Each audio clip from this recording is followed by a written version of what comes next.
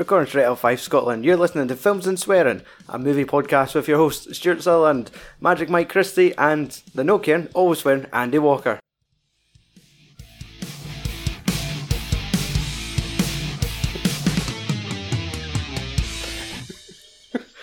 What's up, cunt laughing at? The fucking cat on a tightrope. Get down, puss! Buttercup is not for eating. You filthy black bastard. It's like that bit in I'm not Liam. It's a cat. I'm not Liam Neeson. It's like that bit in Entrapment when I was getting up on the fucking thing. Sneaky. So, welcome to episode 217. Ooh. IMDb season. It is, Triple threat. yes. For lack of a better term. I was going to say Menage a Trois, but that's just very gay. Like, no, Is that's it as gay as a three-way dance? It's close. triangle? So yes, we are each reviewing a film from the IMDb top 250. I myself, we're all transfixed with my cat just prancing a bit like a little slut. But it's a guy. Exactly. A little bit like Freddie Mercury. Guys could be sluts too, Andrew. It's 2019. See, the bird agrees. Yes. So yes, we are covering Spotlight, Rear Window, and My Neighbor Totoro. Yeah. Because Graveyard of the Fireflies was unavailable. Mm-hmm.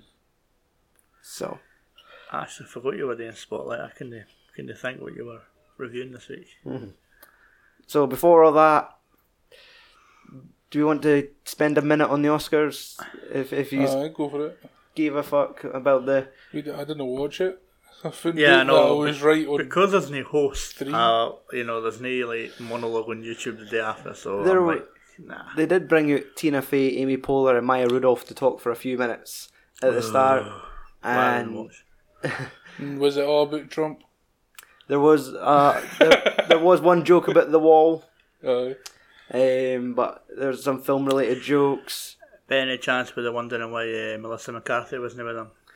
No, she did come out dressed as pretty much a joke later on that night. Ah. She came out dressed as the favourite. Like, she was just dressed as like Queen Victoria and had all these puppet rabbits on her dress. And she had like a wee rabbit as a hand puppet. So she's sitting talking the next day and all this silly shit, and then when it comes to opening an envelope, they're having a wee fight, and you know that stuff. Shitty. Should have Kevin Hart. But the only joke I can remember from the start monologue, I was just, they were doing like quick fire shots, this, that, next thing, it was like, Buster Scruggs, I barely know her. Remember the Ballad of Buster Scruggs? Yeah. And then like, bust her Scruggs? Aye. Yeah, I barely know her. Fail. That's pretty shit. So, That was a highlight of the Oscars, was it? no, the Oscarousness was the highlights, but that was the only joke I could remember from the start. Yeah. So, anyone want to talk about anything in particular? Like, Who won? what was the most surprising win for you? And then I got them all right, you know. See, I thought I lying shit back. Well, I got the actor, actress, animator, fist punch. Aye, the obvious ones. Aye. How the obvious? Because they both won the BAFTAs and the Golden Globes for the exact same categories. Like actress, actor. Oh, they So could- it was like 3 for 3. Fuck, stuck to my t-shirt. Are you okay? I think I've got like I was a quite chewing glued surprised. to I it. was quite surprised that Sorry. Sorry, everyone's talking. Right, Andrew, is your t-shirt okay? Hopefully. gummy. Eh? Gummy. Aye. It's a bit chewy. It smells like strawberries. And Mike, what were you saying? I was quite surprised that Green Book got Best Picture. I think that was the only surprise. I know, it's because I assumed we all had it figured out. We betted on the favourites, and then Green Book out of nowhere. I can't even mind what I said. What did I say? You went with, I think you went with Queen. You went with Roma, and I went with The Favourite. Yeah. So, like, there's 3 big ones. Yes. Obviously, Roma got the foreign category. Yeah. And obviously that Alfonso Cuarón got Best Director. Yeah. Yes. Black Panther got every technical award. So, Yeah. like, set design, like anything to do with sort of like design, clothes, makeup, I think. Yeah. Because I needed The Favourite to get wardrobe for Aye. my bet to come in. Yes. Did you make any money off the Oscars? That was the only bet I put on a fiver and got nothing. Right. Yeah. It was just a request of it because the actual like individual markets are too like that Alfonso Cuarón was like 1 to 25 to win Best Director, and that, so you're not going to make any money off of that. See, I'm that simple. It's like, well, so if I bet £1, I would win 25. No, that's 25 to 1. 1 to 25, and you So bet you 25 to win £1. So yes, aye. That's why Stuart doesn't bet on things. Yes. I like last year when we were watching WrestleMania, he said I was going to put 10 quid on Asuka to maintain her undefeated streak. Then she got pinned. I'm so glad I didn't put £10 down on this match because everything I come up with is wrong. So I think how they let you bet on wrestling. Well, 'cause it's The all country right it must be fucking loaded. Vince McMahon, that's where he gets all his money from. there's just the things that the biggest odds. Like, I was You gonna- just let one guy absolutely trounce somebody for like weeks and weeks and weeks and weeks, and then let them get beat at the fucking main event and make loads of money. Like, here's an obscure reference. Let Kane punt a baby into the crowd. Like, the odds of that happening and point to the WrestleMania sign at the same time. And then they're just looking like, get Kane on the phone.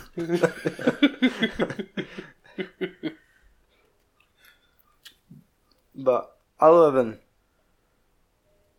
talking about wrestling, the Oscars, I don't think there was anything majorly shocking. Like, Spider-Man Into the Spider-Verse went 3 for 3 and got its Oscar. Spike Lee got his total Oscar. Yes, I got his. It was adapted screenplay for Black Klansman. So, Did you like hear his speech? I just seen that he was wearing gold Nikes, so I just kind of Yeah, in a purple suit. yeah, leave yourself in. He like called out fucking Trump. What a And, street fight! and Trump had a reply like later on, like the next day Aye. about it. I think when I was watching it back, the highlights, they blanked that part out. There was like no audio for 10 seconds. Oh, I think I read that. It was something to do with like unemployment's its lowest in the country ever, or something like that. That's Thank what you, he replied President. to him. Aye. I did see an interesting video with James McAvoy. I think it was on like his Snapchat or something, Right. and it was he got like people at the awards and that to like sign his shirt, and he was like going to be like auctioning it off for like charity, and it kind of sounded a bit steaming. the fucking shirt the next day, just like he's got vomit on it. Smell, Although like, on the drink. night of the Oscars, though, like on Twitter and that, they were like talking about previous moments, and they bring up the selfie that broke the internet, Oh yeah. and I can't help but just look at Kevin Spacey in that selfie. And he's looking, he's like, I do toys for all these years. It's just the end of Usual shagging Suspects. your kids. He just leaves that for Was you. was Brian Singer in attendance on Sunday? Don't think so. Nah, What is it he's meant to have done? fuck him that. I think he had multiple accusations of just Sexual underage, assault. like with minors. Huh. And, like, Stop saying minors, just say children, because it's just so confusing with to me. young boys. Just keep picturing men in fucking Underage. hard hats getting raped. Yes, underage boys. Yes. And to the point where it's always been a thing, which is weird because we had this same discussion when we reviewed X-Men Days of Future Past, and that was like in our first 10 episodes of Films and Swearing. So we made jokes about him just fucking making it rain millions just to cover up all his lawsuits. And now, Figuratively, making it rain. and Oh. and to the point because he was the director of Bohemian Rhapsody, and then he got fired from it. So there was a good tweet where it said Bohemian Rhapsody won achievement in editing for editing everything out that Bryan Singer had touched. Oh, and the people are slating. It's a scene and it's got this 51 cutaways in the one scene. It's when they're like sitting outside in like a restaurant during the day, and there's like 51 like cutaways. I was just thinking that was a bit much. Yeah, and they were like, how the fuck did that get like best editing or something? Maybe Bryan Singer had a fucking cameo in it. Because he got fired. Then it was I feel it was a guy called Dexter Fletcher. Aye, yeah. And he's like the guy from like This Is England. That was the guy that had like the cross. Nah. Is it not an actor? Dexter Fletcher was in... I want to say he was in Rent for Rejects. It used to be on Nickelodeon. He was in Lock, Stock and Two Smoking Barrels. He played the chef. Right. But that was it. Was that boy? Like a British actor. Like all of a sudden just like sat in the director's chair. Because I don't think he was in the movie. And they were also, before they got Rami Malek, they were going to get Sacha Baron Cohen. Yeah. It was weird. I reckon if it... very strange. Aye. Like, because you would just see Borat. You couldn't... Whereas Rami Malek, I keep wanting to say Sammy, like, the fact that I've not watched Mr. Robot, I reckon him for fucking anything else. So it's good when it's sort of like an unknown and they fucking completely transform themselves to where he may as well pretty much just be Freddie Mercury now. Yeah. I reckon why they had that Adam Lambert singing with Queen at the start of the show, it should have been fucking Rami on stage. Yeah. So I'm just here to enjoy the show. Fucking, we're giving you best actor. Get on that fucking stage and sing. As well, the people were pointing out during the Lady Gaga and Bradley Cooper performance, they're talking about like the... Oh, they're shagging. Yeah, like they're there's like a bit during when they're singing, and I didn't care if she's married or he's married. Or he's married. And her relationship just fell down like 2 days before. To him when singing, and she kind of like almost leans in to kiss him, and then like immediately realises him like awkwardly pulls away. It's at the very end of the song. They're singing with their eyes shut, and then their eyes open together, and they just stare at each other, and their heads tilt. And then they realise they're in front of Hollywood, and they go, "Oh, just back off." But Margaret's like convinced that they're already shagging. You could just tell. Look at the chemistry. They're already shagging. Like, if that's true, she's a fucking slack. And just started tearing into the guys. Like, no, maybe a bit of jealousy. Maybe they're just really good together. She has always kind of appreciated Bradley Cooper since The Hangover. That's a weird appreciate that. On several occasions. Her fucking fingernails to Bradley Cooper. I would say most likely took a back seat to Aquaman now. Oh. Like, he seems to be making everyone else thirsty nowadays. Oh. So that's the Oscars. That's Oscar season. Well, award season over with for another year. Yeah. So we can all have a collective sigh, and now back to the good films. Back to it'll be like summer blockbusters next week. It's like, how? It's gonna be March. Right, start of the summer. Captain Marvel. Right. They start chucking films at us now. I think someone else comes out in March. It looks really good. I can't remember. Like big blockbuster. I can't remember. Someone with a rock in it. No. The only thing I can think of is Us. That's it. So, blockbuster. So, yes, a film quiz. Yeah. We have pre-selected cards just to test our knowledge of film. Who will be the last man standing this week? So, what direction? You start and you ask me. Okay. So I could be instantly.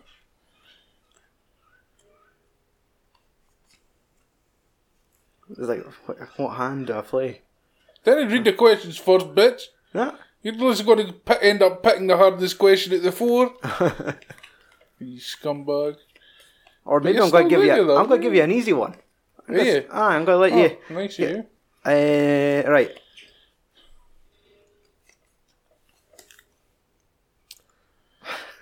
You're going to do the easy one. Oh. Which movie sees a bunny called Judy Hopps policing A City of Animals. No, what do you want? You want the British name or the American name? I want one on this card, Andrew. Oh fuck. Zootopia. That's it. I was going to say Zootopolis. Tropolis. Eh? I could have took you out on a technicality if that was it. I would slit your throat. Just throw the card across the room. It's like, alright, Gambit, chill out. Made the fucking next few hours of the podcast really awkward. Right. Host bleeding out on the floor, still trying to review the film. Right, so Michael. In 2008's movie Taken, Liam Neeson's character's daughter is snatched from which city? Oh, it's Paris. Yes. Easy. Now, at least it didn't ask what race was the kidnapper. Yeah, I'm genuinely going to take an immediate forfeit by just rattling off something like Africa or something. You know? Or like Kentucky. Oh. Alright, Mike, what you got? Which country is the setting for The Sound of Music? Oh, which country? I want to say Switzerland. And then there's also part of me. Wait. Are they Nazis No, wait. in Switzerland, eh? Nah.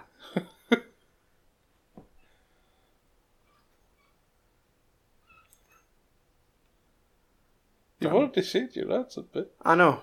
Part of me is like, do I correct it? And part of me is thinking Austria. And it's like, I don't think that's any closer. And then there's Sweden. do you I've never do seen- geography? I know, but I've never seen the film, so that's Yeah. a clue. aye. I've not seen it, but I think I can what it is. So you think it's I think it's Austria. okay? Yeah, I said I jumped on Switzerland, then thought Austria. Like, but what was it? Austria. No, I'll let Mike decide whether I get to stay in is or he not. getting to stay in or is he out? I'll let him fuck it. You're getting to live. Like, I'm getting worse every week. Okay, Andy, action. Oh. Who directed the 2017 movie King Arthur, Legend of the Sword? Guy Ritchie. Ding. Oh, got one. Hey. I mean, that's your second one, right? Shut your boss. Still never seen it. It was alright. Never. Well. Charlie Hunnam, eh? Aye. That's in it. I just kid David Beckham was in it. Oh, yeah. Right, Michael. Kicked the football at some cunt. Knocked them off the wall. That's an obvious joke from someone who doesn't enjoy football. I saw the fucking film. Right, Mike. Who played Jim Stark in Rebel Without a Cause? He hit you with a classical. James Dean. Yes. Holy shit. Pulls out the fucking... Rain Man and me. Aye, he reached deep. The Rain Man of movies. Pardon me. Okay, that's a long Fuck one. him in the ass, Mike. I don't think that's a category, Andrew. Nah. Who stars as John Anderton, the head of the elite pre-crime law enforcement squad in Minority Report? So, okay. Tom Cruise? Yeah. I didn't know what the fuck he was saying until he said Minority Report at the very end. Like that falls in. It's like, what? What? No. Okay, Duck Soup was a hit for which famous thespian siblings? I know this one. I'm sorry, I hit you with a classic. Duck fucking soup. Duck Soup was a hit for which famous thespian siblings? Right, brothers. Fuck those Marx Brothers over there. It was the Marx Brothers. Oh, you scumbag! You're good mate though, eh? Just, Fucking the Right. Wright brothers were fucking... you know what? These He are let me playing get games. on. Mike gave me Sound of Music, so that's it. I'll let you get the Marx Brothers. You lucky, lucky man. Yeah. Right, name your fucking block. One of the quiz doesn't need to review their movie tonight. Oh, what? You said that... I think this one's been asked before. You'll have to decide for yourself. Which 2015 movie personifies the emotions of joy, fear, anger, disgust, and sadness. The film that I was supposed to review a few weeks ago inside I do think it has been said.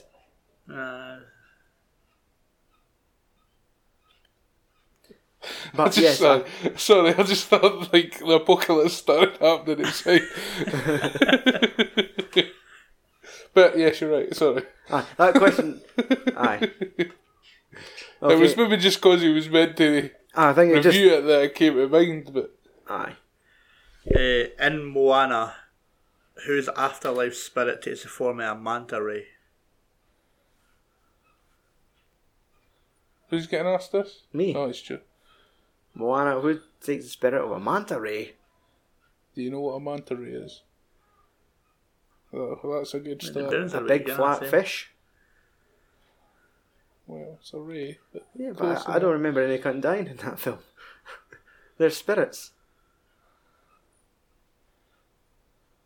I remember there's a big crab covered in bling.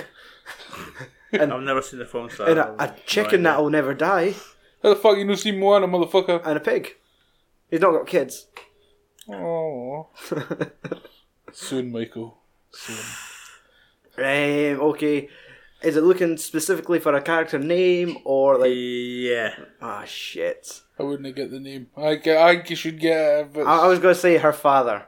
But I don't think just the better because you're it's wrong wrong anyway. It was Moana's grandma, Grandma Tala. Okay. No mind that she did. Nah. And then when she's running to the ocean, there's a big wave of light comes out her tent as she dies. Nah. No, I've seen it about fucking 6,000 times. Hi. Moana is so 2017. Right, come on in. You still get to ask me? Yes. Since I'm still in this. Okay, yep, I'm eliminated. Comedy, the final cards. Which comedy actor directed The Cable Guy? Oh, I know this one. Fuck. What I say, Ben Stiller?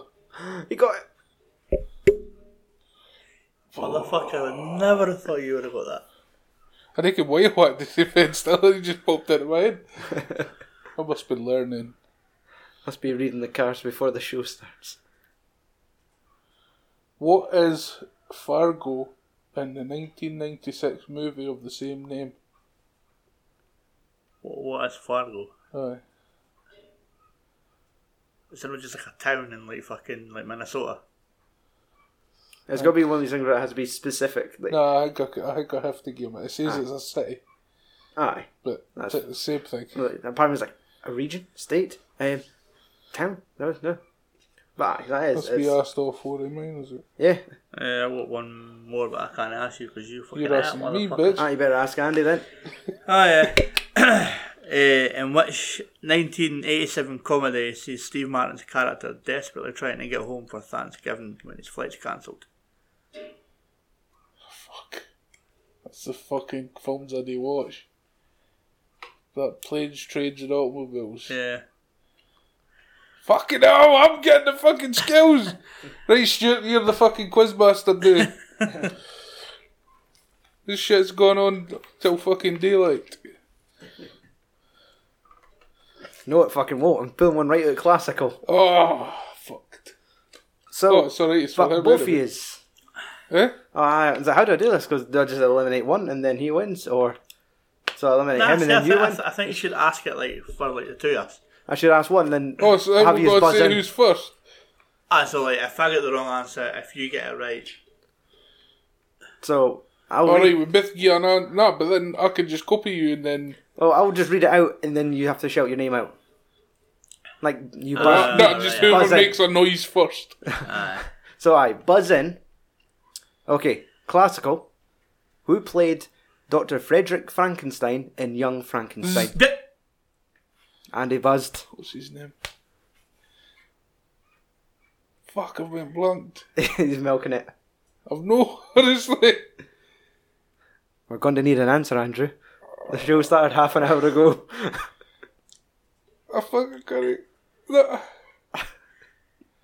He's gonna say it and I'm gonna fucking absolutely explode. Just go, you win.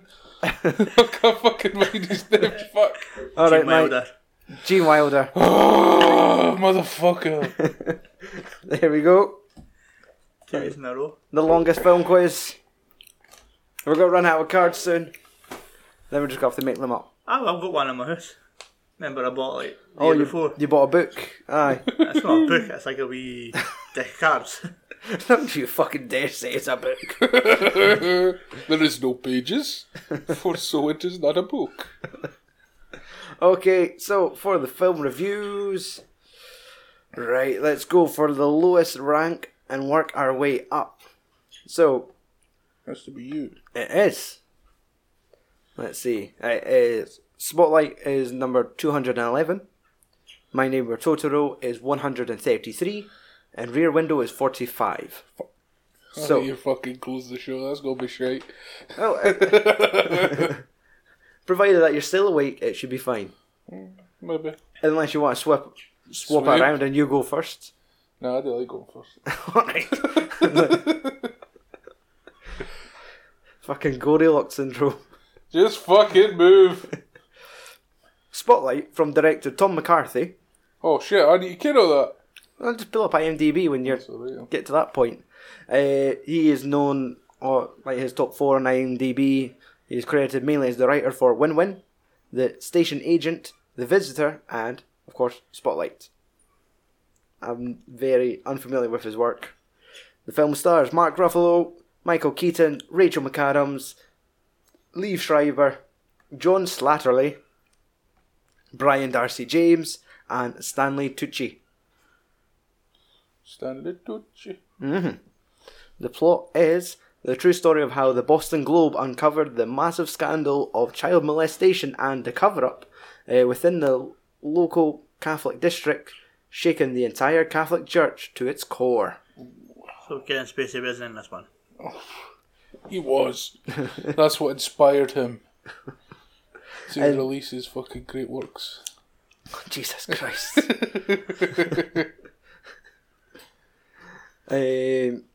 So yes, that was what I watched. So was that a first time watch? No, I think it was 2015 it came out. You probably would have watched it for the awards there. Exactly, and that was it. It won the best motion picture. Like it won the Oscar for best picture that year it came out. That's typical Oscar bait. It's like so real life scandal, newspaper against the church, and right enough. When I saw it back then, my thought back to the fact that when I drew that card, I was like, oh, fuck. Because I initially think it's going to be like, it's the boring newsroom one, and it'll probably be over 2 hours. It's going to be bleak. It's not going to be fun to watch. It's like, Yay, I'm going to film about molestation. It's like, oh, man. Prisoners now, this. Just leave kids alone. It's unfortunate child season on films and swearing. Oh. So when I got around to watching it, it is a good film. Yes, Well acted, well put together. Yes, exactly. I had a fucking strong cast. The fucking story is shocking. The fact like what goes on and how it kind of unfolds. So it's interesting, and your core cast really is Michael Keaton, Mark Ruffalo, and Rachel McAdams. I was going to do like a Mikey style plot and say Batman and the Hulk team up with Annie from Game Night to uncut, like fucking kick down the doors at the church and save the kids. Blah blah Who's blah the blah blah. priest?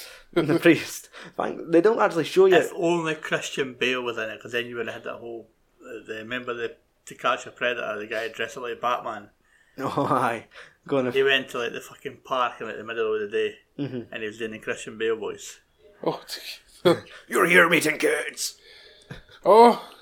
This like Literally, actually goes Like- up to Aye. Filipinos and like a as Batman. Yeah, like it's how you get all those nonce videos online, but rather than just a couple of folk for fucking Glasgow or something showing up, it's just a guy dressed as Batman.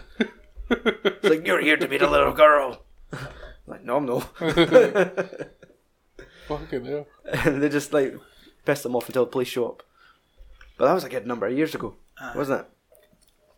So yeah, I was surprised at how much I kind of enjoyed it. It. Again, sort of like Prisoners, where it's the story that gets you. Yeah. You'd think it's just going to be a really bleak subject, but the fact that how it all gets uncovered is something that they were all told about years ago, but someone at the newspaper had covered it up, or they just took the person's news as just like, well, they've not got anything to back up on, and it gets swept under the carpet. But it's known until Liev Schreiber's character, who becomes like the new editor of the Globe, reads it in like a guest column and thinks, well, we need to look at this. Spotlight is like a group of reporters within the Boston Globe that kind of do the gritty undercover case. Or like when they get a project, they'll do the research, they'll uncover everything, and then do a big deal, like a big spread about it. So they were sort of in between projects, and it was Liev Schreiber's character that says, well, why don't we look at this? And they're all kind of a wee bit dismissive, and they think, well, wait, it's all these documents have been covered up, and says, well, you just need to get a court order to lift that, and then you could have a look at all the documents. And says, well, you're more or less suing the Catholic Church. Like, everyone's going to look at it, and it's like 60% of our readership are like Christians, and like we're going to piss off a lot of people if we do this. I said, no, piss them off. It was like the guy's words, like, just do it. Like, well, like who cares? We need to find out what's happened here. And when they start digging, it just gets fucking darker and darker. Part of me is like, I don't want to spoil. You don't see any abuse going on. It's not that type of thing. Everything's happened. Like they interview like the survivors.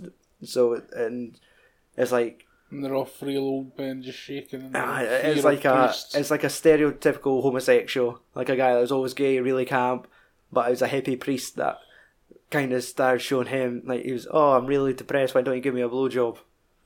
Was the line the priest had used on him. And he was like a gay teenager and didn't know what to do. This is the first person that's also gay. So of course I blew him. And now he's like mentally fucked, and they're sitting talking about it, and there's like a playground in front of a church, and it's like, look at the irony, the children are so close to the church. And there's a fucking scene where they discover like these rehabilitation centres where more or less paedophile priests get taken to houses to try and they've either been moved from another area or they've been to stop them from being paedophiles and get put back into the church. And one of the reporters is looking at the address when they're doing the research, and it's like a house in his street. At one moment just runs along the street and stares at it, goes back, and he's taping a note to his fridge: kids, do not ever go near this house, don't talk to any men in this house. And he's got a big fucking A4 picture of the house taped to his fridge. Fucking hell. And it's like, what is going on? But all these cover-ups, like when more or less when the priests get caught out, there's records of their absences in books. The Catholic Church must just keep a log of where they were working at these times, and there's all these priests, and it's like a pattern of sick leave or redeployment, and they realise these people weren't actually sick. They've been caught out doing something. They've had to be relocated, and they work the pattern out, and they think, man, we've got 13 priests in Boston doing this, and they tell it to someone like an insider. And a lot of this film is like 5 folk huddled around a phone on speakerphone, and they're telling them information. Their jaws are dropping, going, no. And they'll grab their pens, and the film continues on, and the same happens 10 minutes later. But the biggest fucking shock was, they said, well, we think we found 13 priests, and the guy on the phone's like, that's a bit low.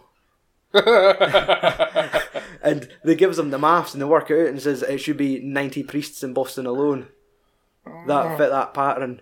And they do the maths, and it's like, it's your montage, like in a Rocky film, you see them fucking running through the snowy forest. They're opening an Excel spreadsheet, typing shit down. They're pinning things on notice boards. They're writing down big joke new. Sorry, that's the football thing. It's fine. I just they're getting the wee post-it notes out, putting things on a wall, and by the end of it, the tally comes to 87 priests that follow the fucking their algorithm of sick leave, and they went from one parish to another, and it's like, they're fucking spot on. There's 87 priests that are fucking doing this. So they try and go find priests, interview them, and talk to more victims, and you just think, Jesus Christ. And it's one of these things like, this is real. And how much priests got fucking arrested? Well, that's it. And it's either things where they've died since then, because all the children that abused are now full-grown adults. Yeah. So, and they're talking about the statute of limitations. Obviously, they couldn't be challenged at the time because kids wouldn't go forward to the police. So, And it was all the things like, why didn't families do anything? And one of the victims was like my family, my mum put out fucking cookies when the priest showed up to molest me. Like, it's the priest, it's a fucking honour that he shows up to your house. And it's like, it doesn't matter that he fucking grabbed my dick when he went to go get ice cream. And you're like, oh! and it's just, it's so fucking horrible to hear. It's like the thing that makes it real is like, he got taken out for ice cream because his dad had died and the priest tried to cheer him up. So I took him out for ice cream, got in the car, grabbed his dick, and he says, I was that fucking paralysed, I didn't eat the ice cream, it just melted in my hands. And I was like, Harsh. it's just, wow. Jesus fucking Christ. It's like, I hope I get a romantic comedy next week. No, you're getting the new documentary, Savile. I'll take the Rebel Wilson movie, please. So it has like lots of those moments where it's just like, Jesus, this is fucking horrible to think like this has happened and this is real stuff, but it's really engrossing to watch and you can see why. It's like, this will make a fucking fantastic film. Yeah.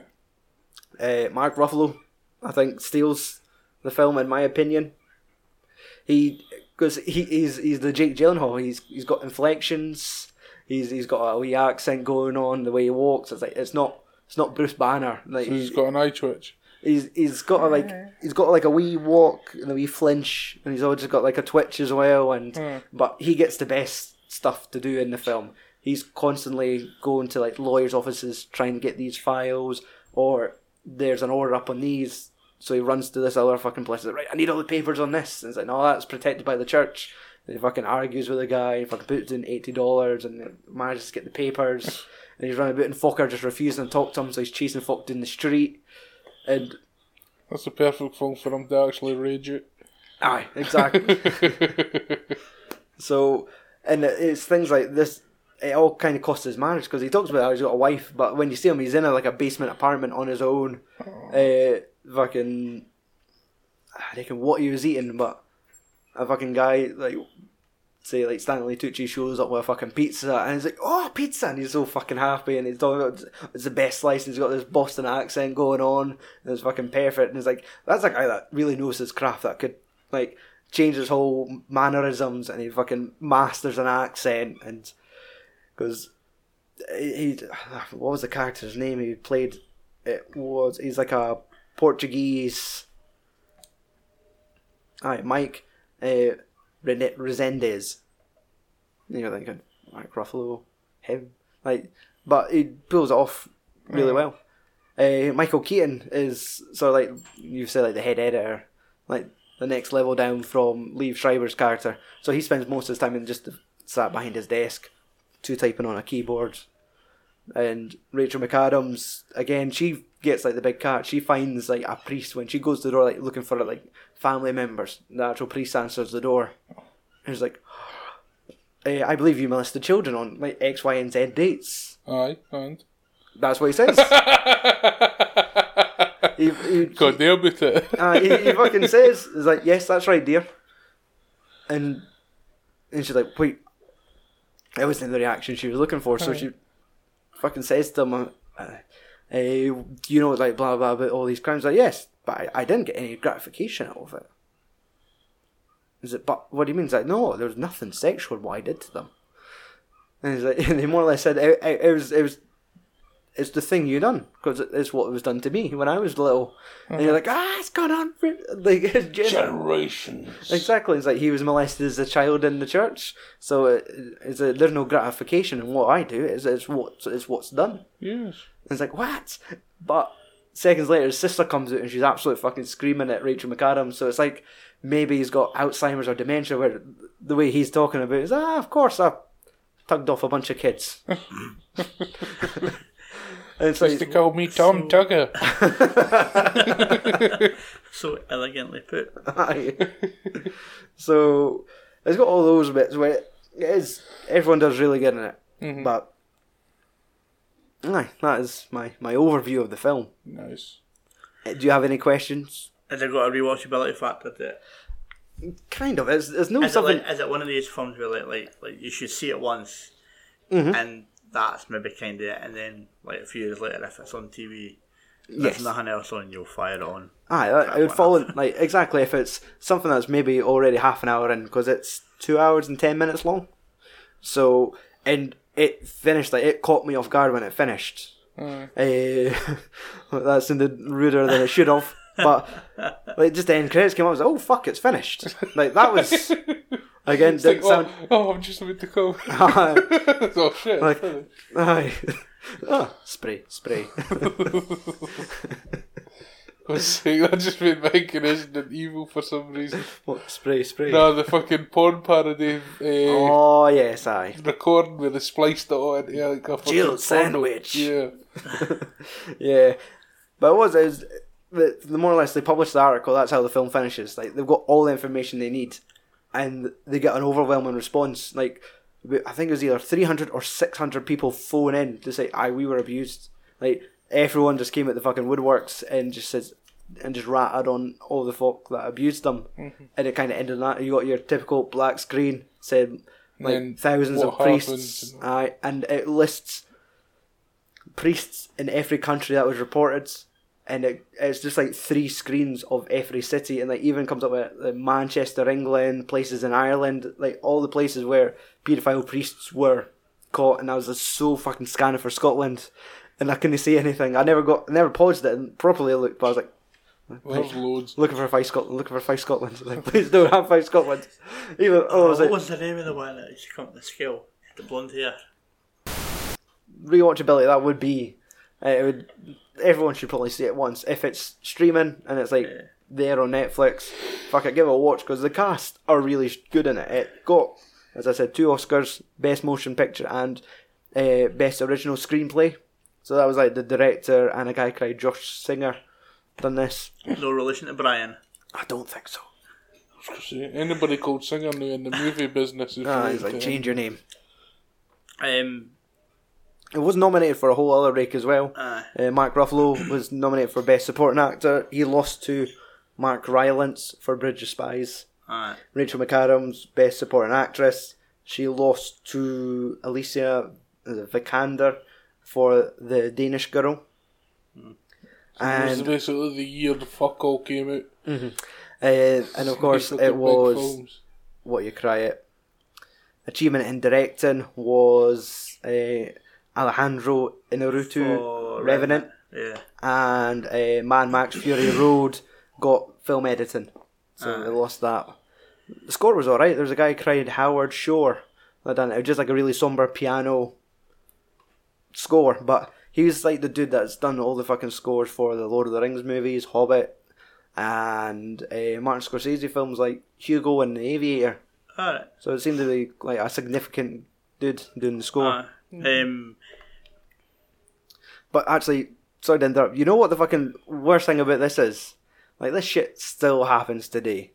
In the news this week, it was an Australian court has found like a Cardinal George Pell, the Vatican treasurer and former top advisor to Pope Francis, guilty on charges of child sexual offences committed more than 2 decades ago against 13-year-old boys. It was like the morning that I was going to watch fucking Spotlight, and it's like, what? Like, it's like, what? I didn't want to say, what a coincidence! Like, for fuck's sake.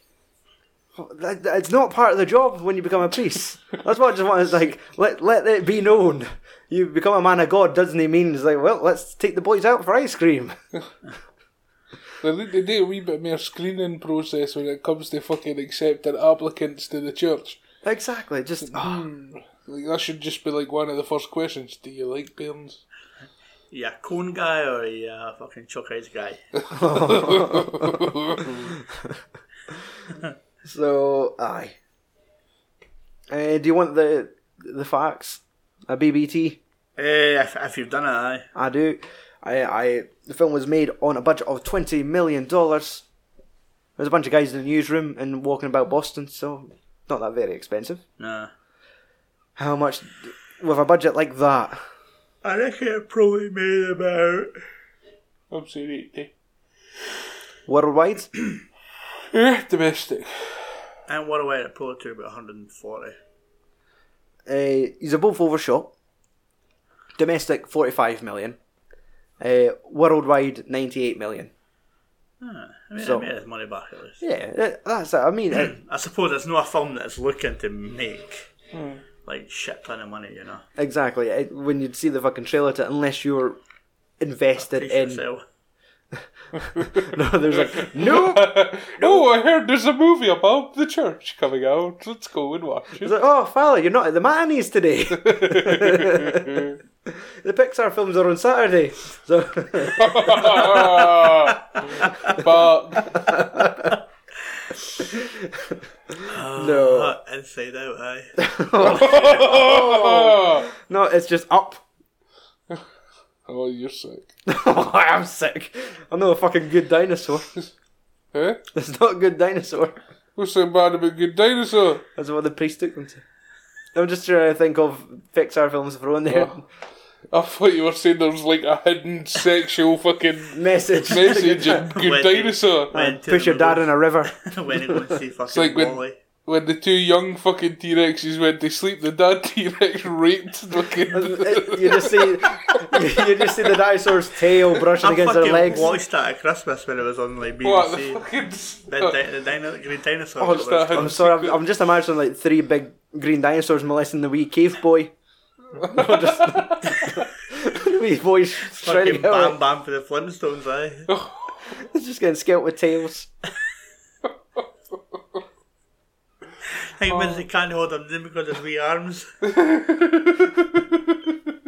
told you it'd be fucking quicker, just eating the thing.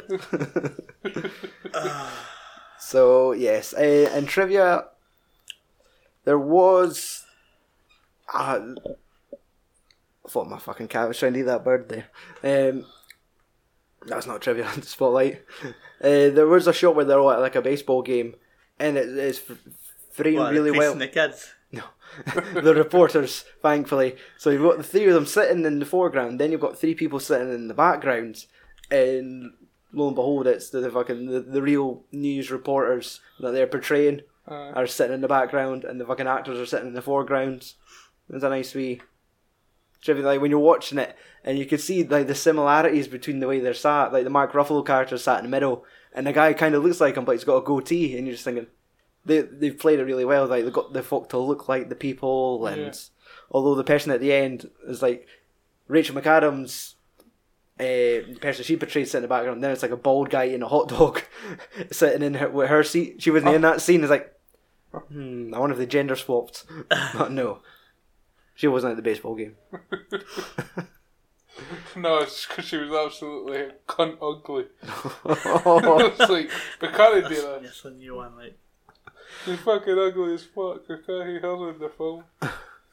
Right, so that is my review. So, on to Mikey for My Neighbor Totoro.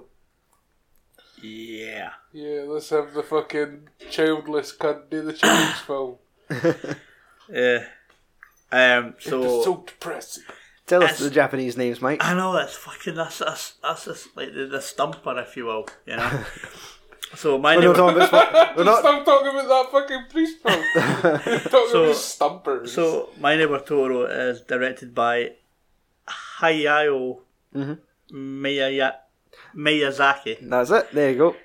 And I didn't write down the name. I took screenshots because they're fucking so like I'm not even trying to type. Did you say you watched it with an English dub as well? Aye. Aye. Did you know the names of the people that done the dub? Aye, it was the three that I recognised was Dakota and Elle Fanning and Frank Weller. Because that was only three I recognised. Mm-hmm. But was the that actual the British dubbing or was that the American dubbing? Because there is two. I think that's an American dubbing. If it's Dakota and Ellie Fanning. they all had American accents. So I'm sure there was. Is there no two in this in Totoro? It's after that the Borrowers Araretti I knew had two dubbings. I thought they all had two dubbings. I think maybe re-releases like more recently, but when they all came out in the UK DVD So through Studio Canal, it was all American dubbing. Yeah. So, were you going to punch attempt? me in the throat. That'll do. Well, obviously, I did take screenshots of the voice cast for when it was made back in the 80s, and you had Nariko Hidaka, who's done Satsuki. Right. And it's annoying the way the Americans pronounce that name in the film. It's really annoying. How do they pronounce it? It was like, oh... Suzuki. No, I was like, I can't fucking mind it now, but it wasn't the way like you would say it. It was weird. It was almost like they were missing like the T. Kinda. But it was Chika Sakamoto was in May. Shigesato Itoyu is Tatsuo Kukasabe. Is that his name? Sure. And that's how you pronounce his name. Is it? That's fine. I wouldn't worry about it. Kusake, but I was wrong about it. And there was Tani Kitabayashi as Granny. There Which you go. was another weird point we'll get to anyway. Now, obviously, do you know the connection between this and Grave of the Fireflies? Yeah. You got that saved for trivia? Yeah. Okay, I'll know. Talk about it just now then. Yeah. You just shut your buzz until it's finished, you. I just thought maybe you'd overlooked it, and I thought, well... No, I done my That's when you bring it up at the end, bitch. I done my BBT for it. So the plot for My Neighbor Totoro was after moving closer to a hospital who's caring for their ill mum, two sisters befriend a mysterious forest creature known as Totoro and Cat Bus. Cat bus. Don't forget about the cat bus. Yeah, fucking freaked me out. Fucking did. It was like fucking watching Transformers. Flesh Transformers. It just made me think back to that time we went to go see Star Wars The Force Awakens, and the projector broke down, and the guy in the back of the cinema shouted, "But I've already took my Eckies, what am I going to do now?" Just when he said it, freaked out, like, "Did you take, I think I'll have a wee Eckie and watch this kid's film. What is that cat doing? Why has that bear got an umbrella?" Mind blowing. So Mike, what did you think of the film? First time watch? It's a first time watch. Yeah. It was alright. It wasn't like... I mean, I've never really watched any of the Studio Ghibli films, or whatever you pronounce it. I can never... I think Ghibli, but I think everyone else cries it Ghibli. I know. Ghibli? Yeah. French. It's not really like the kind of film that would, You're not the target audience for it. Aye. Right, so... Like, I've heard folk obviously use fucking cunts talking about, like, the Spirit of the Way and fucking... Howl's Moving Castle. And... Aye. But, I mean, it was alright. It was, what, 80 minutes? Aye, exactly. It's not too taxing. Yeah, and I mean, I managed to get a couple of good, like, notes, like bullet points written down for it, so that was alright. So...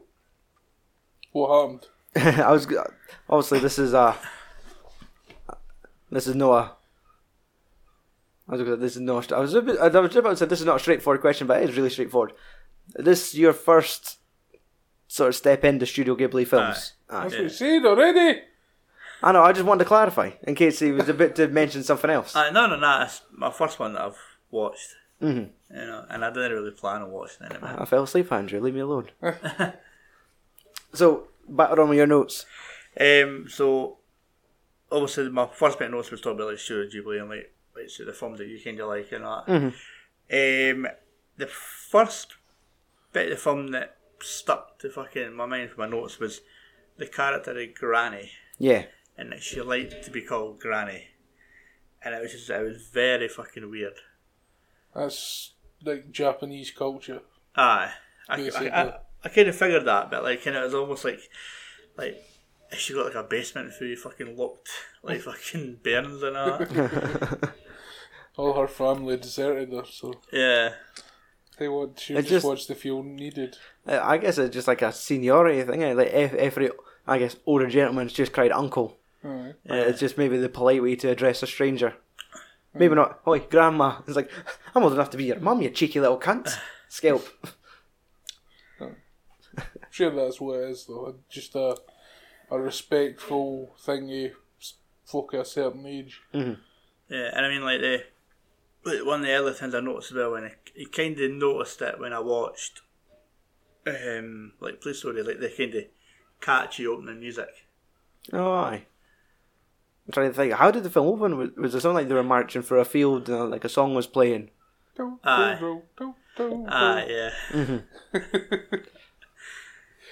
My parents' favourite. And it was like they were in the. They were obviously like in the car with the dad and all that. Try to go to the farmhouse. I just had an image, like, just like an alternative take. They're in the car going and they hit one of the fucking Totoro bears, like like they hit a deer and it's his face. It's there. Alternative opening. It's just fucking strapped to the hood of the car, the roof of the car. Then it just turns into a fucking, I guess, a survival horror with like Totoro's wanting revenge for it, killing their bear. The little Totoro putting blood on its face, like fucking John Rambo. Rigs traps in the woods. Cripples the children. And takes them to join their mother. So, were you charmed by the film, Mike? Not really. To me, I can. It's like one of the most famous ones, but to me, it's one of the worst. Right. I just do think it's interesting. Nothing happens in the fucking thing. That's what I was like, and I think as well the fact that you didn't really see Totoro till about 45 minutes into the film. Mm-hmm. And I mean, that's already over halfway into the film. Aye. And you think, is it more famous just for the characters it created? Like how Totoro in pop culture. I just think it was bigger than the film. That was probably, was that maybe like the first film that came across and was well received? Yeah, possibly. And then it just kind of stuck as the standard. It could be, because obviously you couldn't go to a Comic-Con without seeing a whole rake of Cat Bus, Totoro stuff.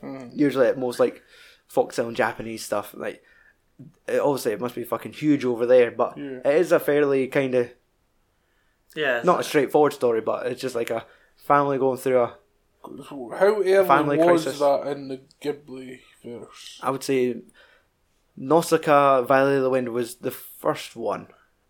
I feel like Totoro was maybe 3 or 4. Like it's maybe because it's so big because it's like the first one that they've been able to merchandise. Yes. Push for merchandise. Exactly, so because fucking pushed the shit out it. The same. It's like it was like the first one that did the like blood in it. Exactly, one that was aimed at a family because Nausicaa Valley of the Wind was like a sci-fi fantasy, and that had sort of blood. Then you had Princess Mononoke. I think that was later. What was it? I'll Google for the list. Castle Cagliostro. That was an early one. That was probably pre-Ghibli as well, because Nausicaa was never got a number. Yeah. Sorry, Michael. we No, I'm just. We collected these films. No, we can a little bit though. But I think it's maybe like Laputa Castle in the Sky could have predated Totoro. Like the only one that kind of slightly really had my interest before seeing this was Spirited Away. And that is the fucking huge one because that was the Oscar winner. And it's kind of one of the more like newer ones as well. Yes, it was. Isn't it one or something? Probably. Right, what you want to I've got a list. Just sort of the where the Ghibli started. 84 was Nausicaa, Valley of the Wind. Yep. Then I went on to Castle in the Sky. Mm-hmm. Then Grave of the Fireflies and My Neighbour Totoro. Okay, so it's like 3rd or 4th. I didn't realise Grave of the Fireflies was so old. I thought it was a Mary on Urine. Still on the whole subject of like being like really weird. I don't know if it's Japanese culture and stuff, but the scene with the dad's having the bath with the 2 daughters and they're like pretty much in the scud. And I reckon if that is Japanese culture, but it was just like bathing is basically a fucking communal thing.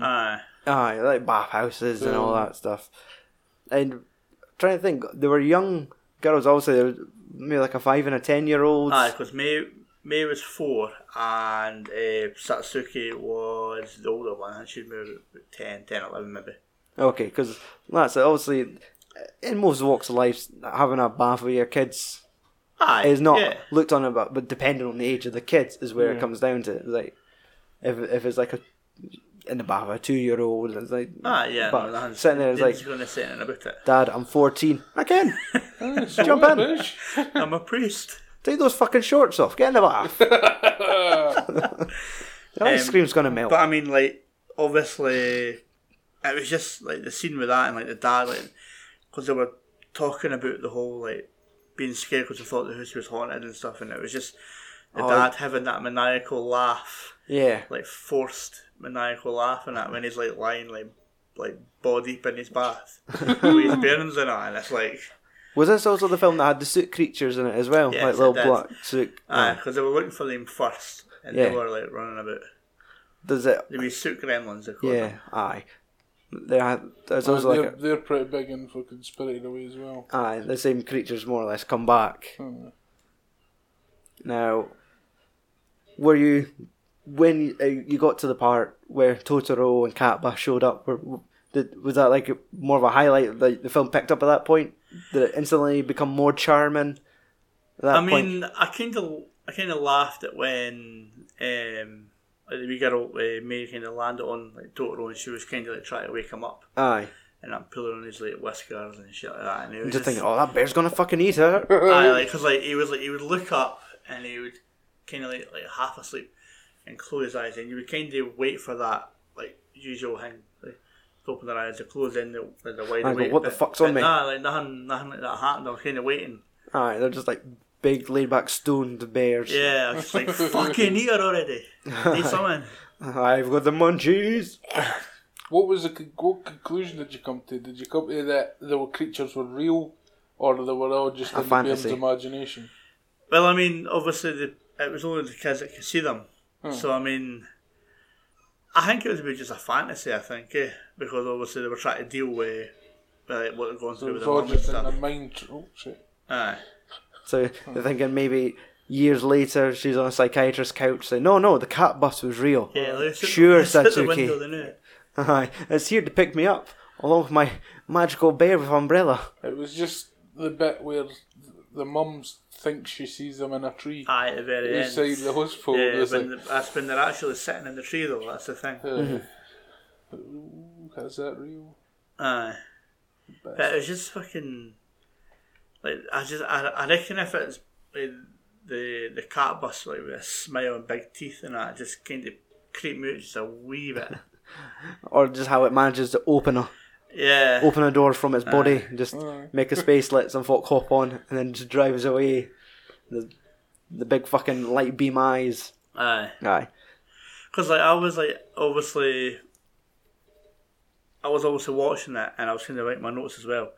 But I was kind of wondering like like when they were like going across like the cornfields when is it the bit where Meg was missing, and I'm like, how was nobody else fucking seen this apart from the Burns? Because you hear the two people that's in the field, and the cat bus just fucking goes right through between the two of them. Aye. And I'm like, how has nobody seen this? There's also a shot where it's like Totoro's flying and like one of the children strapped to his chest and he's just going like he's just roaring. And you're just thinking, what? If there was just somebody walking home going, flying bears. You'd be fucking turning around and running the opposite direction. Aye. My eckies have just kicked in. Fuck Star Wars, boy. But I mean, the whole thing about like with the granny then when May went missing. Yeah. I was kind of like obviously I kind of it's a cartoon, it's not going to happen and that, but kind of in the back of my head I thought, what if they rewrote it and it was like May was like fucking trapped in the granny's basement? Oh, so dark. This prisoner. Aye. Just the dad punching absolute fuck at the bear. Like one that the granny's looking after. When I was watching it, obviously, like, I was kind of waiting on getting to the scene where the dad comes in and says that the mum died and all that. She didn't recover for her illness. Is this one of the occasions where the mum actually got better? Well, they can. She says she was getting better. Mm-hmm. Yeah, because she was saying that like when she was getting him or something like that. It's been a number of years since I've actually watched it. For me, I just felt that like there wasn't a lot happening in the film. Like with the idea, like totally, there wasn't like a proper. It was I didn't think it was a proper kids film. Aye. I think it was like more drama than fucking a kid. Well, that's it. That's how some of their films kind of end up, where there's serious subject told. Sorry. Bless you. So you've got like the serious subject with the fact that there's an ill parent and they've had to move to the country and there's all this kind of going on, but then you've got kind of whimsical, magical forest creatures and where it's like, it might be, if I had to put it on for my two kids, they'd probably be fucking bored to tears for the first half hour. Yeah. And then you've got the wee kid fucking, is it Kanta? Oh yeah, it was Who like... doesn't even cycle his fucking bike. Whenever you see him, he's just pushing. walking. He's just running along the side of it. I've not yet learned, but I'm committed. It's not my bike, I stole it. I'm just trying to reunite it with its owner. That's went missing in Granny's basement. Oh. But I mean, if and when or whenever a fucking head burns that, I don't think it'd be one I would kind of show them. It's not the first thing to show them. Yeah. But I mean, like I was saying, it wasn't like horrendously bad. Yeah. I was again. I can say that I've seen it. Aye, that's it. And it's. I was going to say, obviously, I think what I'm about to say there is like, you're not the primary audience for it, which is no, but it's not what you're going out to see. Aye. So it is. I mean, I wasn't even like looking forward to watching Grave with the Fireflies either. Yes. It's that like a lot more depressing than fucking. Yes, aye, and that is not a kid's film, more or less. Aye. So It's basically any film by that director that is Aizo Takahata. Eh? The I think Aizo Takahata done Graveyard of the Fireflies and Miyazaki done My Neighbor Totoro. Ah, you're right. And there was that was just, that may as well be like a live action film of two children like orphaned during the war. Yeah. Getting scalped by fucking nukes. And eventually die in an air raid shelter. Nice. Like to the point where it's so fucking sad. Like there are bits where they're carrying like a memento. They have like a wee jar of like hard boiled sweets, and to the point where I think they'd eaten all the sweets, but they started putting stones in there just so they could like kind of feel it. And then we realise one of the kids is choking because the kid still is starting to eat the rocks now, just trying to think of their sweets. And you're like when the film's finished, you're like, holy fuck, like. Fucking scaled with depression. It was like, I needed like a Melissa McCartney film now. Check me with Melissa McCartney now. Bridesmaids, stats. Well, is that not like, that's 30 years ago? Yeah. Toro was 1988, I think. Aye, so it was last year, was it? The same year. Aye. So, rewatchability then? Not high? Nah, I Not wouldn't for the say average user. Yeah. I mean, like, I do like understand it. Like back in like the days, it probably kind of like a fucking blew folks' mind in like Japan and stuff because of like the culture and that. You know? But it's I guess it's one of those, and it's also made its mark on like the world, held to the point where they even had Totoro be in Toy Story 3. Yeah. As one of the toy dolls, and you fucking drew a picture of him for your. Yeah, I painted a picture on the bedroom wall. So the Ben Kinsum is like, that's my teddy bear. And like Andrew gifted me a Totoro when Cameron arrived. And even one of disappeared. Even like one of the girls who I used to work with knitted the blue Totoro. I think your mic is off its stand now. It's loosened. There's cats playing fucking Tomb Raider here. Mm-hmm. Eh? There's cats playing Tomb Raider here, trying to get to summon a thing. That's what fucking up the raptors. Trying to get to the fish. I'm just finding it a long way to get to the fish tank. There we go. Yeah. But I mean, at least I can say that I've seen it. Yeah, That's like a positive. In the sense, if we're aiming the catalogue of Ghibli films that you should probably watch, you've hit one of the dull ones first. Basically. Aye. There are better ones. Like, you probably would have enjoyed Nausicaa more, but it might have just been you looked at the runtimes on the back and thought, this is the easier one to fire through. I'd never heard Nausicaa. Aye. Because I'd heard like Totoro, I thought, well, fuck it. Maybe that's the more important one to see. Yeah. Right, my favourite ones are probably Porco Rosso. Alright. Things like that, like more action orientated.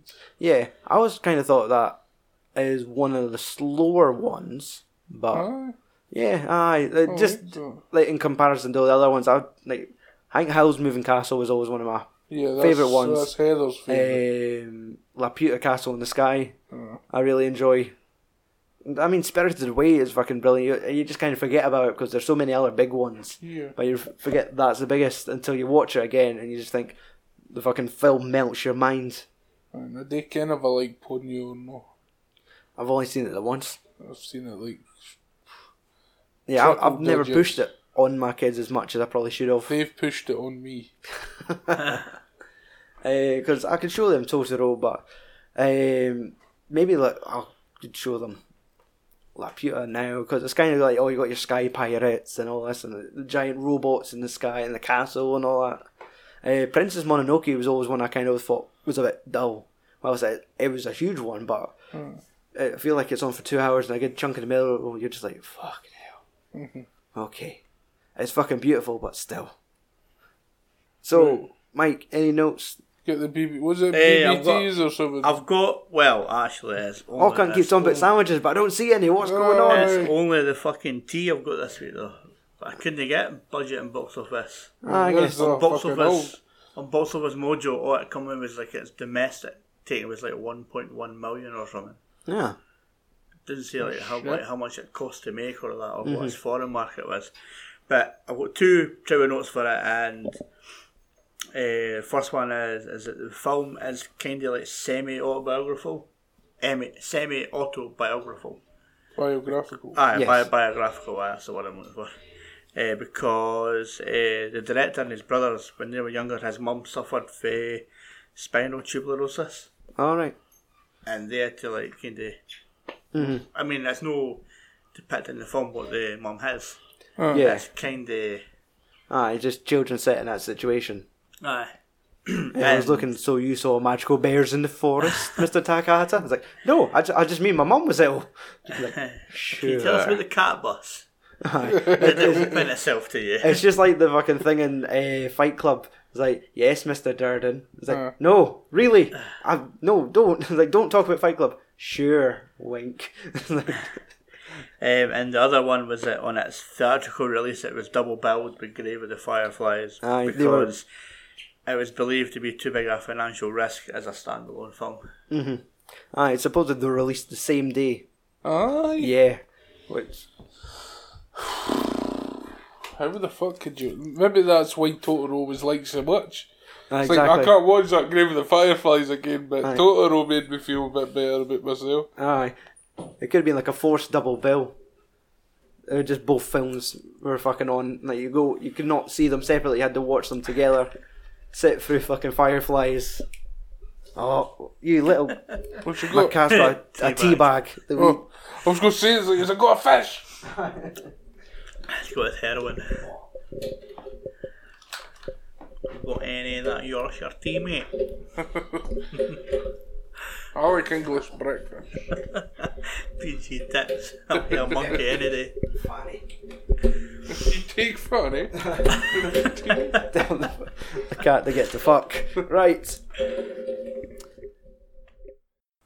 I guess now we just hand the reins over to Andy for his review of Alfred Hitchcock's Rear Window. My one word answer? It's alright.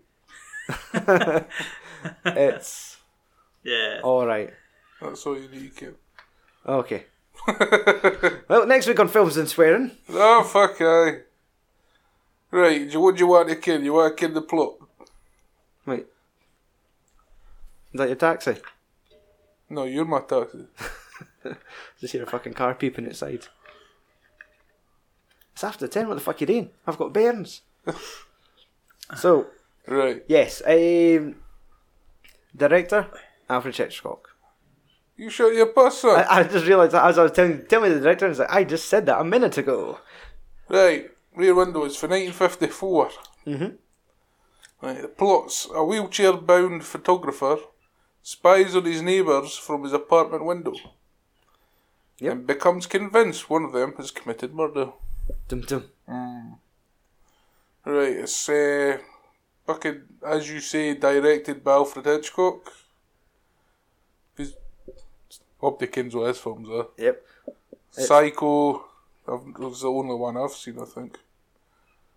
But fucking Birds of Mindy, Yep. Vertigo, North by Northwest. Yeah. Never heard of The Lady Vanishes. Ah, that's a fucking proper old one. No, I do recognise much more. They showed that at the Regent Cinema. What, Old Bastard and Films? The fucking The Lady Vanishes. Aye. Like, which must have been like one of the most random bookings. Where did she go? I never saw it. I'm sorry. So Andy, who is? Tell us about the cast of. Cast. I'm no fan of all films, so I didn't get who the fuck most of them are. James Stewart plays the main cunt, the cunt in the wheelchair. Yep. Grace Kelly, who I thought was a man, but is really a woman. She's his bird. Wendell Corey. I thought it was Wendy Corey. Wendell Corey is the detective. And then there's the old bitch that comes and rubs him's Thelma Ritter. Okay. Is it Ritter or Rittler? Ritter. Ritter. Aye. Cool. Right. So, What you walk in? first time watch. Yes. And you gave us your brief opinion, but what is your overall thought of the film? Did you like the story? Story, it was interesting. Aye. He looks like a fucking war reporter or something like that. It seemed like it had been some sort of journalist. He goes and takes footage in like fucking war zones and shit like that. And he's got injured, so he's fucked. He's fucked in He's a wheelchair. housebound. Aye. What the fuck did he break? It's like that the fucking cast is like halfway up his fucking guts. It's like his hip, isn't it? But it's like, was it just supposed to be like a leg, isn't it? Because he's. I just vaguely remember a moment where he's itching to get scratched. Or it's like the trousers he must have went through. Fucking the trousers with just one leg on them. Mike, I should ask you, what's your... Have you seen no. Rear Window? No. No. I've not seen... You seen Disturbia? Yeah. I've seen Disturbia. It kind of started like a theme. Like that thing where suspecting the folk that lived around you aren't what they seem. It's like that Summer 84. Yes. And Fright Night's kind of the same, but it's just with vampires. Yeah. Like, I mean, there's a classic Simpsons episode where Bart breaks his leg in the yes, summer and he thinks Flanders murders his wife and all that. So, again, much like fucking Totoro, it's one of those things that is It's like a heavily big impact. culturalised. Exactly. But I mean, I've not seen... I generally think the only Hitchcock films that I've seen is Psycho and The Birds. I've never seen anything else. I've kind of had my eye on like Vertigo and like Rear Window and stuff like that. And like the other one, Rope. Aye. I fucking loved Rope. That sounded, wait, that sounded worse. I love Rope. Around my neck. And I was surprised that wasn't in the top 250. Because that's... that was... Like, I would have compared that closely to like Rear Window for like suspense in a film.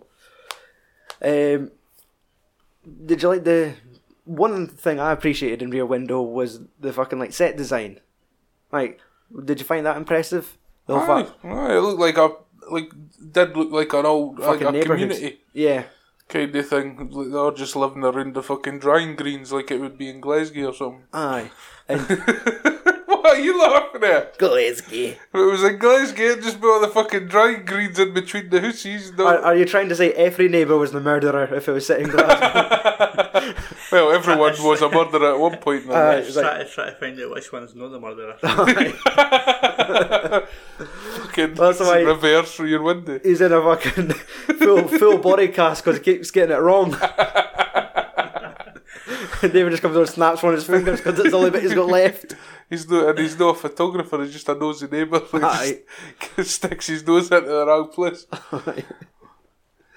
But aye, the set design was really good. I can only imagine. Authentic. Yes, and they must have had to have like more or less built a street because there's all those shots where you see into all these other people's lives where you've got, because there's quite a few characters that he preys upon. You've got like a woman doing. What you sort of trying to see here? He's trying to see he's a fucking predator. He's got some prey.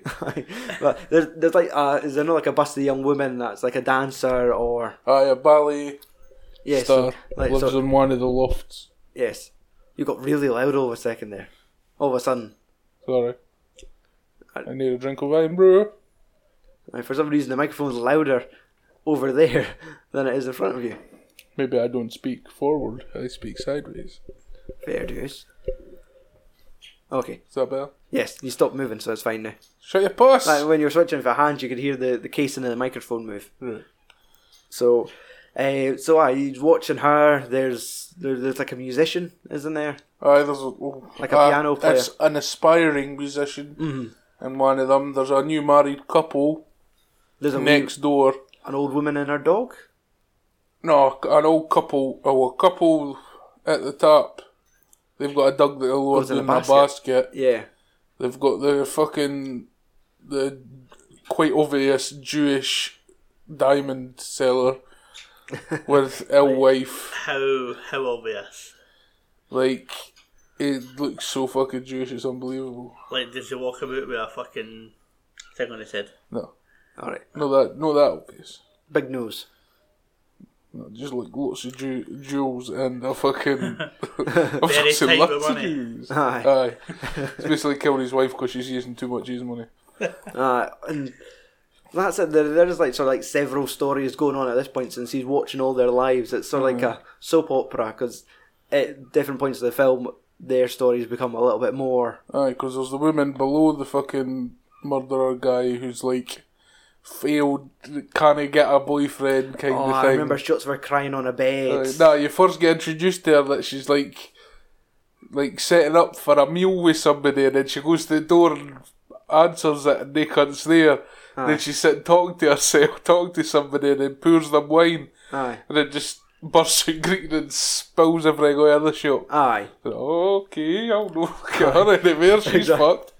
Switch the channel. And now, what about the neighbour? Like, the killer? Right, I can't quite remember what his kind of act started out as. So was it just like a bachelor? It started out on a really hot day. Mm-hmm. All the windows are open and his wife's in bed.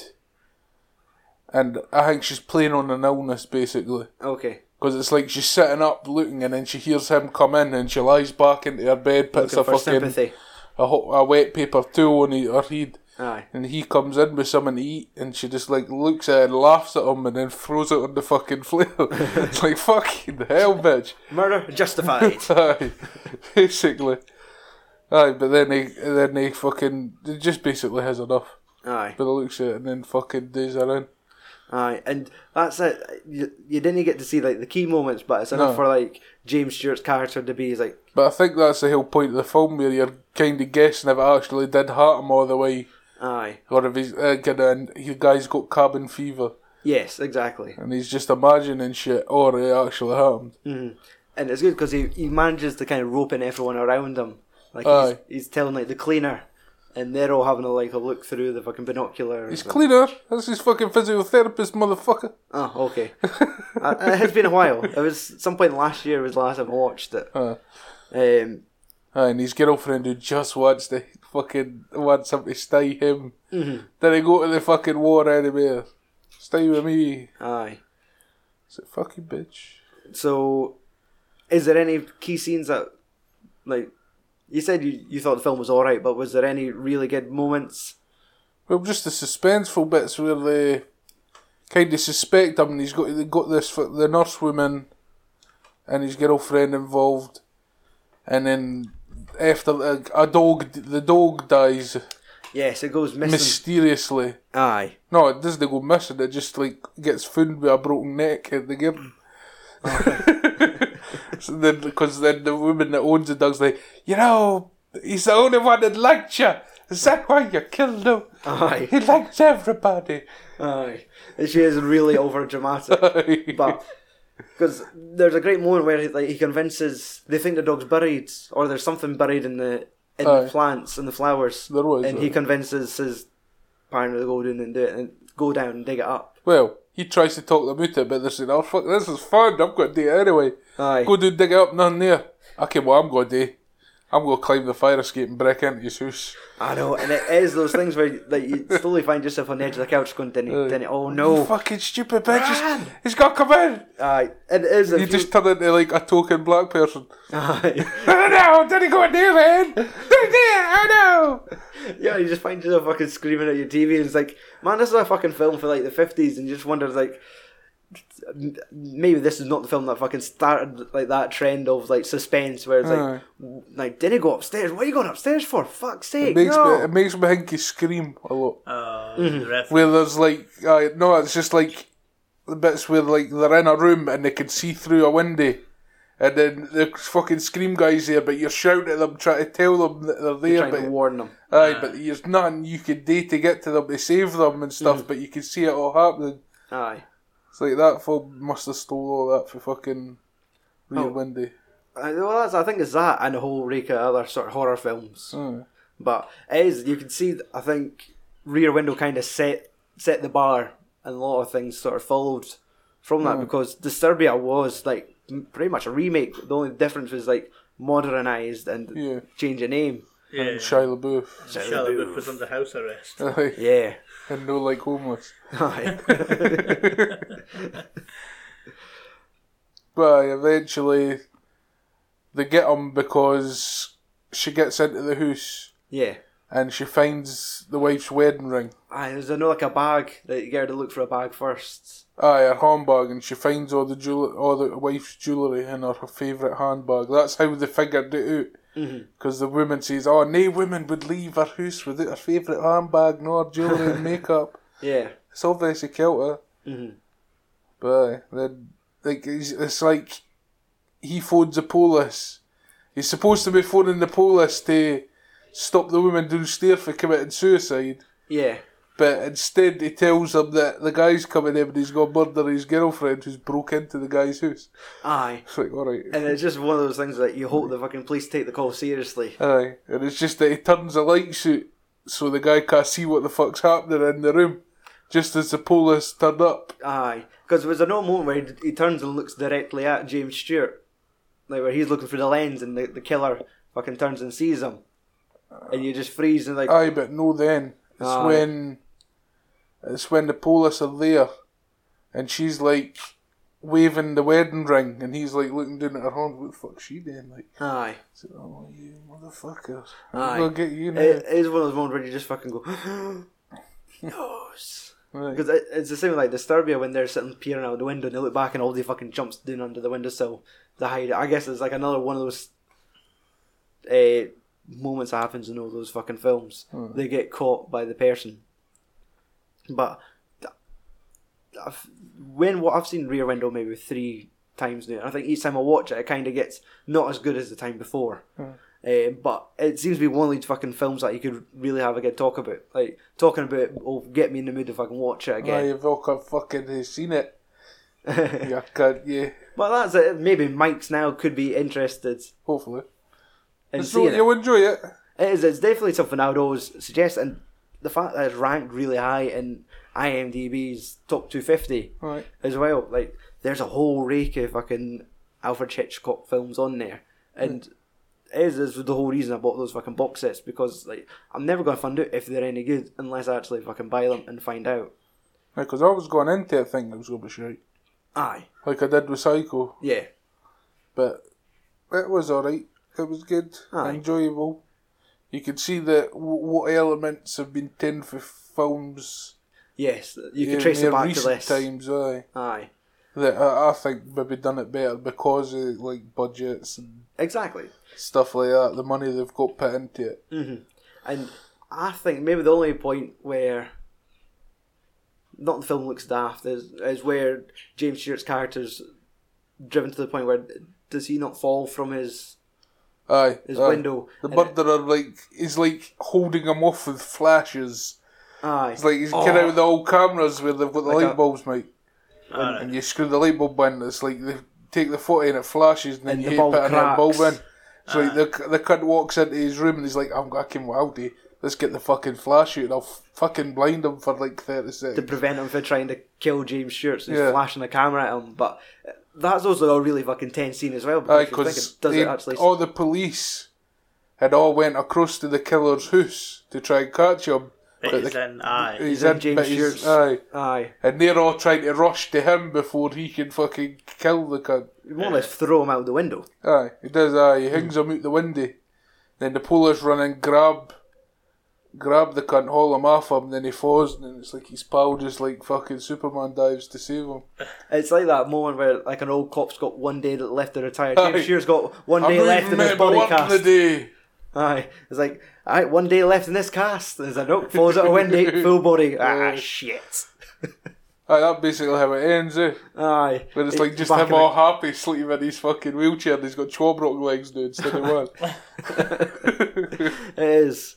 Do you have any other notes? Because I didn't think I had like a... Normally one of the things I would ask is if it had a good score, a good music, but I think it... All the music that I felt that came from the music was off of the guy that played the piano. Aye. Aye, because it was all just like somebody playing keys in the background. Aye, it was all just background, like music for like a busy fucking community kind of thing. It wasn't like music like for an orchestra or shit like that. It was all just background noise for everybody's natural. house. Yeah. Aye. The stuff of their surroundings. But like that brought the community together in the end. Aye. Because like they were all pals. Like the good looking fucking dancer was actually married to like fucking a 4-foot Timmy Mallet. And the suicidal woman like became pals with the musician. And exactly. The chalk-cunts with the dog got a new dog. They were teaching it to stein the basket as they lowered it down 3 flights of fucking a window in a basket. It's like, kid, why are you teaching it? Don't jump! Fuck, get another dog. The married couple that were fucking like forever fucking is like the woman's like driving them nuts now. It's like, if I kid you were gonna leave your job, I wouldn't have fucking married you. Is there not a fucking shot? I remember it's so hot they're sleeping on like sleeping bags on the fire escape. Aye. I was like, okay. That's the cunts with the dog. Aye. They tinned their mattress outside and put it on the fucking fire escape. They were sleeping out there. Aye. But then it started raining. Aye. It just seems like such a fucking foreign thing to do. It's like, why would you fucking sleep outside? Because is it that hot? I can't stand being in my house. What was it? 80 degrees Fahrenheit? What's that, Mike? I actually don't fucking know. You're the one that's been to America and you're a chef, so you work with ovens. Heat. I know, but I work with... I know. So, like, I'm trying to think.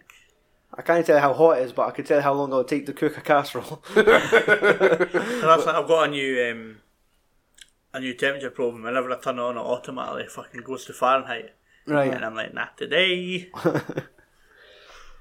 Hey, Andy, would you find the film rewatchable? Maybe if on the chance it's already on telly. Aye, I could. Like, I can see that happening. Like if I flick through the channels, it's fuck on. Aye, and it's on. Fuck it, I'll just leave this on. Stick it on here, and they can look on my phone. Aye, you wouldn't go out your way to own it. No. Aye. No, me anyway. Mm-hmm. You maybe. But of course. Literally. Yes. But no me. Aye. I'm near. I'm not a fan of old films. Yeah, aye. They've got the story and shit, but I need fucking CGI or I'm not interested. These type of films need to be forced upon you. Yeah. Aye, or like they'll never be watched. Like you usually fucking do. Yes. And welcome to our Alfred Hitchcock season on films and swearing. Where it's just Andy reviewing films for the next 5 weeks. It's like man, the fucking work that's like absolutely fucking like traumatised the fact that I've still never seen 2001. Oh, I've not seen that. Nah.